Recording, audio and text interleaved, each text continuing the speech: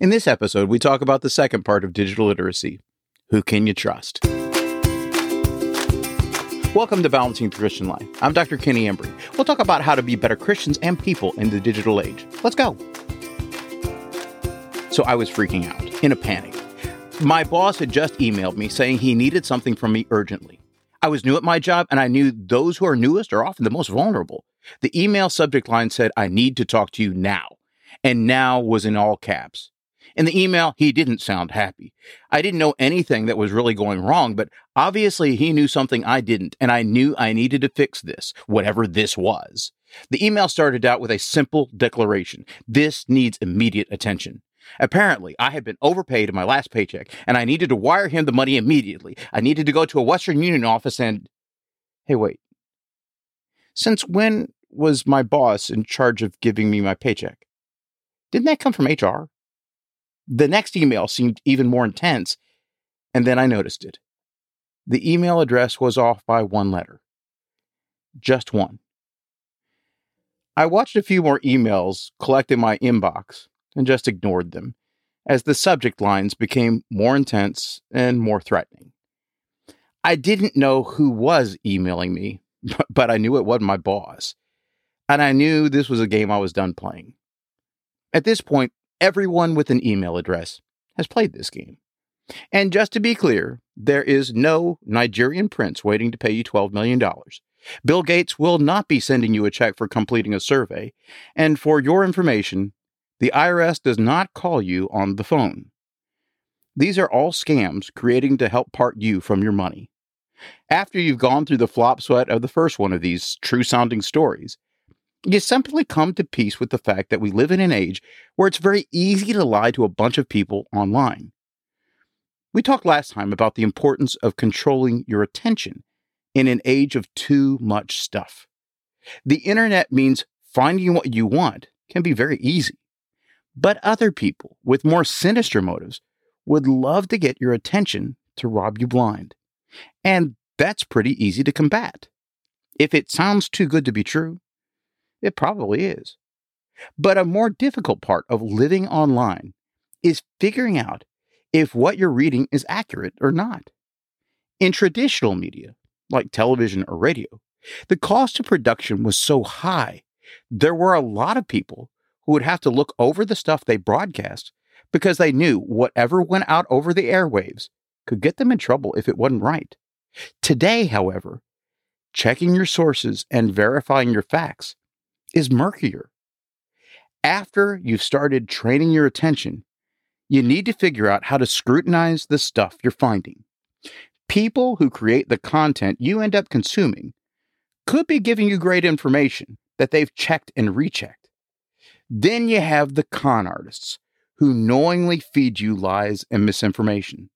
But between those two extremes, you have a wide swath of people whose motivations and dedication to accuracy are well-intentioned, but flawed, or aren't highlighting how much research they've done or not done, and how good that research was. Look, most of us fit into that murky middle. We know we want to be a part of the conversation, but who's got time to verify all your sources or double-check all the statistics? A Christian's response to online content should be immediate, healthy skepticism. Thomas was well known for doubting the resurrection of Jesus, but I don't hear Jesus criticizing him for that. Most people don't resurrect from the dead. The point of the miracles was they were impossible without divine intervention. Yet many Christians are thrilled to find an article which nicely aligns with our points of view on any number of doctrinal issues. But finding people with a similar opinion doesn't mean what you found is accurate information or good thinking. I'd like to suggest 3 ideas, which should help you be a more critical consumer of the stuff you find. First, build a trustworthy network. Second, search for a different viewpoint. And third, be open to re-examining an idea after you've come to a conclusion. Much of this material is from Howard Rheingold in his book NetSmart. Look, the problem with our lives today is the constant onslaught of information. It's hard to say slow down when everything around you is going faster. But remember, Just because information flows fast doesn't mean it's good. Scholar Clay Shirky talks about how we would filter information then published with older media. But the paradigm has shifted to publish, then filter. And that's precisely our problem. We now have hundreds, thousands, and hundreds of thousands of sources which spout content constantly. But just like you can hear the same story from dozens of different friends, you recognize some friends are more reliable than others. How did you figure out which friends to believe in your social circles? Well, let me suggest that you started noting a pattern. Some would simply blurt out the first thing they heard as soon as they heard it. And some gave you a more nuanced story, admitting what they knew and what they didn't. In other words, the people you trusted more were the ones who highlighted their limitations. The word you're waiting to hear is trust. The very nature of trust is the element of doubt. Look, I trust my watch to be keeping the correct time, but I recognize every once in a while I need to recalibrate it. The sooner I recalibrate my watch with the atomic time, the more I have trust in my watch. Just like that, people who check and recheck their facts are often the same people, and they just have more credibility in my eyes. But figuring that out comes over time. Online, to figure out what you should trust means you need to start developing a few places and people who keep putting out good information consistently and over time. Does it sound like you're trying to establish a good relationship? Well, it should. Some people are simply more trustworthy than others, and those people are worthy of your attention. In Luke 9, Jesus asks an important question of those who are closest to him. He asked them, "Who do the crowd say that I am?" The answers ranged. John the Baptist, Elijah, one of the prophets. Let's face it, those were guesses. The crowds represented a lot of voices, and when the apostles did their version of a Google search, the results landed in one vein, but not on any one answer. Then Jesus asked the apostles, the ones who knew Jesus the best, the ones who could pull together the context of the life and ministry of Jesus, and ask them to come to a conclusion. Peter said, "You're the Christ. You're the Messiah." Why was Peter so trustworthy? For exactly the reasons we just gave. He was there. He had the right information. He had checked and rechecked what he knew. The fact is, many of Jesus' own followers were mistaken on who Jesus was and what he was trying to accomplish. But as you begin to see who knew what they were talking about, the more you should trust information from those sources and not others. The same is true for our online sources. 10 years ago, as people would write papers for my class, a common question was, can I use the internet as a source? Hopefully you see the problem with this question. The internet isn't a source. It's a medium. The internet isn't one source. It's a variety of sources. Some of them are crackpots, and some of them are gold mines. Through experience, experimentation, and being burned a few times, you need to see who's the real deal and who just wants to talk to hear the sound of their own voices. And once you find people who have proven to be worthy of that trust them. Give those voices more weight. Keep calibrating what they're saying to what you're finding. But realize not all voices are created equal, so don't treat them that way. Just because there are more voices doesn't mean they're better. Okay, so not all people on the internet are trustworthy, but that is far from the end of being someone who has figured out how to find good information online. We talked earlier about how algorithms work, but let me refresh your memory. Facebook, Instagram, Google, YouTube, and almost every other website are trying to sell your attention to someone paying them money, so you'll hopefully buy something from them. The key ingredient to this is getting you to spend as much time on these websites as possible. So the master plan behind that is give you what you want. And the way they know what you want is by how much time you're spending on those sites. Again, the formulas that work the best are the ones which help feed self-indulgence the most. But just like eating nothing but chocolate bars all day isn't good for you, giving you information which only supports your conclusion is just as deadly. In social media, we often sort ourselves into groups.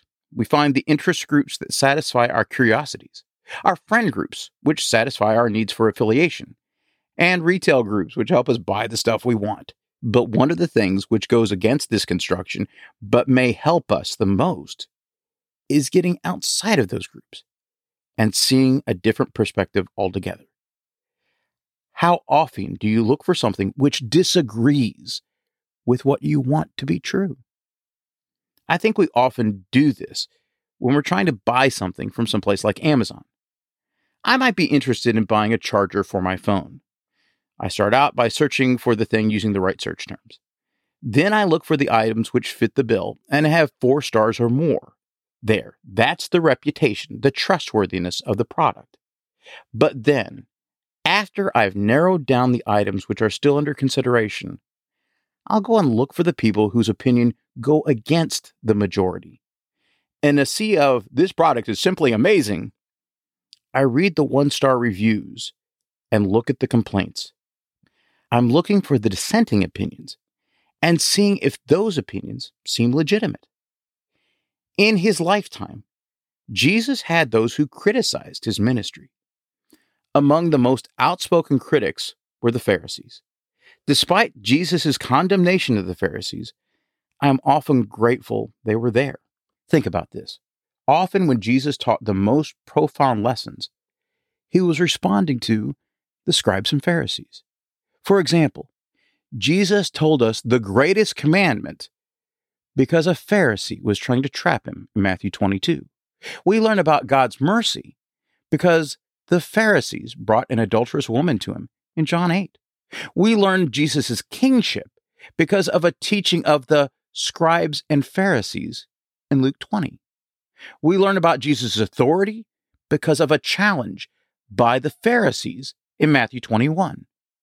Jesus himself was telling his disciples to seek out a different point of view from the wisdom of the Pharisees. In spite of themselves, they helped Jesus teach and explain Christianity. The problem with echo chambers we often find ourselves living in is they don't challenge what could be very dangerous ways of thinking. If you find yourself in rooms where everybody says some form of "I agree with you," then start looking around where you find some opposition. We don't naturally like that. The advantage of physical communities, as opposed to virtual ones, is you could be living right next door to someone who has very different ideas and opinions to you, and somehow you have to make that work. I live in a house with 4 children and a wife whose music taste is very different than mine. When we're all in the car together, we have to figure out what happens with the radio. The differences in taste, opinions, and points of view end up strengthening and giving reasons to what we do believe. Are those opinions based on evidence or simply inertia? Do we believe this because it was hounded down to us or because we've thought it through? And what about those who think differently? It's easy to vilify those who don't think like we do when we never come across them. But one of the things I've learned is that people who have different political and religious ideas often have the same goals I do. They want good families. They want to be helpful in their communities. I may disagree strongly, but our disagreement is often on processes and not destinations. In online environments, the trick is to intentionally search for someone who legitimately believes something different. Look, if you're curious about what Muslims believe, ask a Muslim. Look on Muslim sites. Don't ask a Christian what Muslims believe. They're second-guessing when you don't have to. If you ask someone a respectful, honest question, they will often give a respectful and honest answer. Jesus often showed the most respect to those who were legitimately trying to figure out what he was teaching. Look, if we are interested in trying to convert other people to our own Christian point of view, how hypocritical is it for us to not return the favor and consider theirs? Seeking out different perspectives isn't only courteous, it's required if you want to get any information online or elsewhere that's worth considering. Ideas which can't bear scrutiny aren't worth having. Author Adam Grant, in his book Think Again, says it pretty well. He writes, "We learn more from people who challenge our thought process than those who affirm our conclusions. Strong leaders engage their critics and make themselves stronger. Weak leaders silence their critics and make themselves weaker. This reaction isn't limited to people in power. Although we might be on board with the principle, in practice, we often miss out on the value of a challenge network." The beauty of online communication is it's now easier to find that challenge network if you are truly looking to grow wiser. Finally, when we're looking at sources online, realize sometimes our conclusions need to be re-examined. Most facts have expiration dates. During the pandemic, the original advice was not to wear masks. The advice changed a few months later, and masks were now both recommended and then required. Even later, wearing 2 masks became a thing. And now, well, we're beginning to come to a time where masks are starting to disappear. But if you're looking at advice from early in the quarantine, you were reading information that had already turned sour. Thinking takes both time and energy, and often we like to land in a spot and stick there until we're moved. I realize many of you are thinking, well, God never makes mistakes and his facts are ironclad. That's true, and I'm not suggesting God's word changes or that his wisdom is flawed. But what I am suggesting is that our understanding could become more mature. Look, I worry about people whose opinions and points of view don't change. When I was 6, I thought God lived in the clouds because that's really as far away as I could conceive. As I grew older, I saw the problems in that logic. But online information, even when you know it's accurate at the time, can shift quickly. The advantage of the internet is we can immediately know weather conditions, stock prices, traffic conditions, and a million other things where the facts change. You know this is true, but even the information we think we know with some stability may also change. Again, the beauty of online information is we can track with those changes as they happen. I realize you simply don't have the ability to reconsider every conclusion you've ever drawn or every idea you've ever discovered. But the difference between knowledge and wisdom is the ability to see what may be problematic with your thinking and then change your mind. If you think you may be wrong about an idea or if something's changed around you, it never hurts to go back and rethink what you thought you knew. Again, Adam Grant says, research reveals that the higher your score on an IQ test, the more likely you are to fall for stereotypes because you're faster at recognizing patterns. And recent experiments suggest that the smarter you are, the more you might struggle to update your beliefs. In many ways, figuring out how to trust the sources you find online isn't particularly new. Online information just means there's more to sift through because the volume is so much more. But when you start figuring out how to find the signal in all the noise, you realize the blessing the internet truly is. While there is greater volume, you have the ability for infinitely more clarity if you figure out the processes on how to assess what's good and what isn't. Then you can see the value Christians have by being exposed to more, deeper, and better thoughts.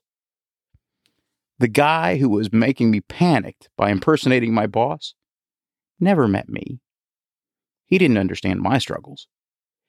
He was trying to make a quick buck off my insecurities. He was taking advantage of digital tools to do something which, unfortunately, works far more than it should.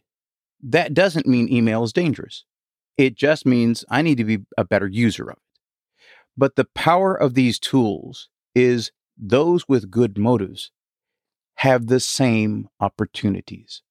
Just like it's easy to swindle, it's easy to teach. It's easy to encourage. It's easy to be a good influence to those who need it. Let's be that instead. This week, the good thing I've been thinking about is the value of peers and mentors. I talked to Ryan Cummings in episode 36 about doing things with others. And this past Thursday, Edwin Crozier, Peter Murphy, and Garrett Qualls and I all hashed through Jordan Peterson's new book, Beyond Chaos. I really enjoyed the book, but I didn't realize how much I would love the company. They brought out points I hadn't really considered. They challenged me to look deeper at some of the material. And in general, it was more fun than I could have anticipated. I definitely commend that idea to you as well. If you have the opportunity to do something alone or with others, try it with others. See how it goes. You might be pleasantly surprised. Next week on the program, I plan to release my interview with Ginger Hubbard. She talks about the struggle of working with rebellious teens, which turns out to be her own story of being a handful for her parents. If any of these episodes have been helpful to you, please do me a favor and share them with your friends. So until next time, let's be good and do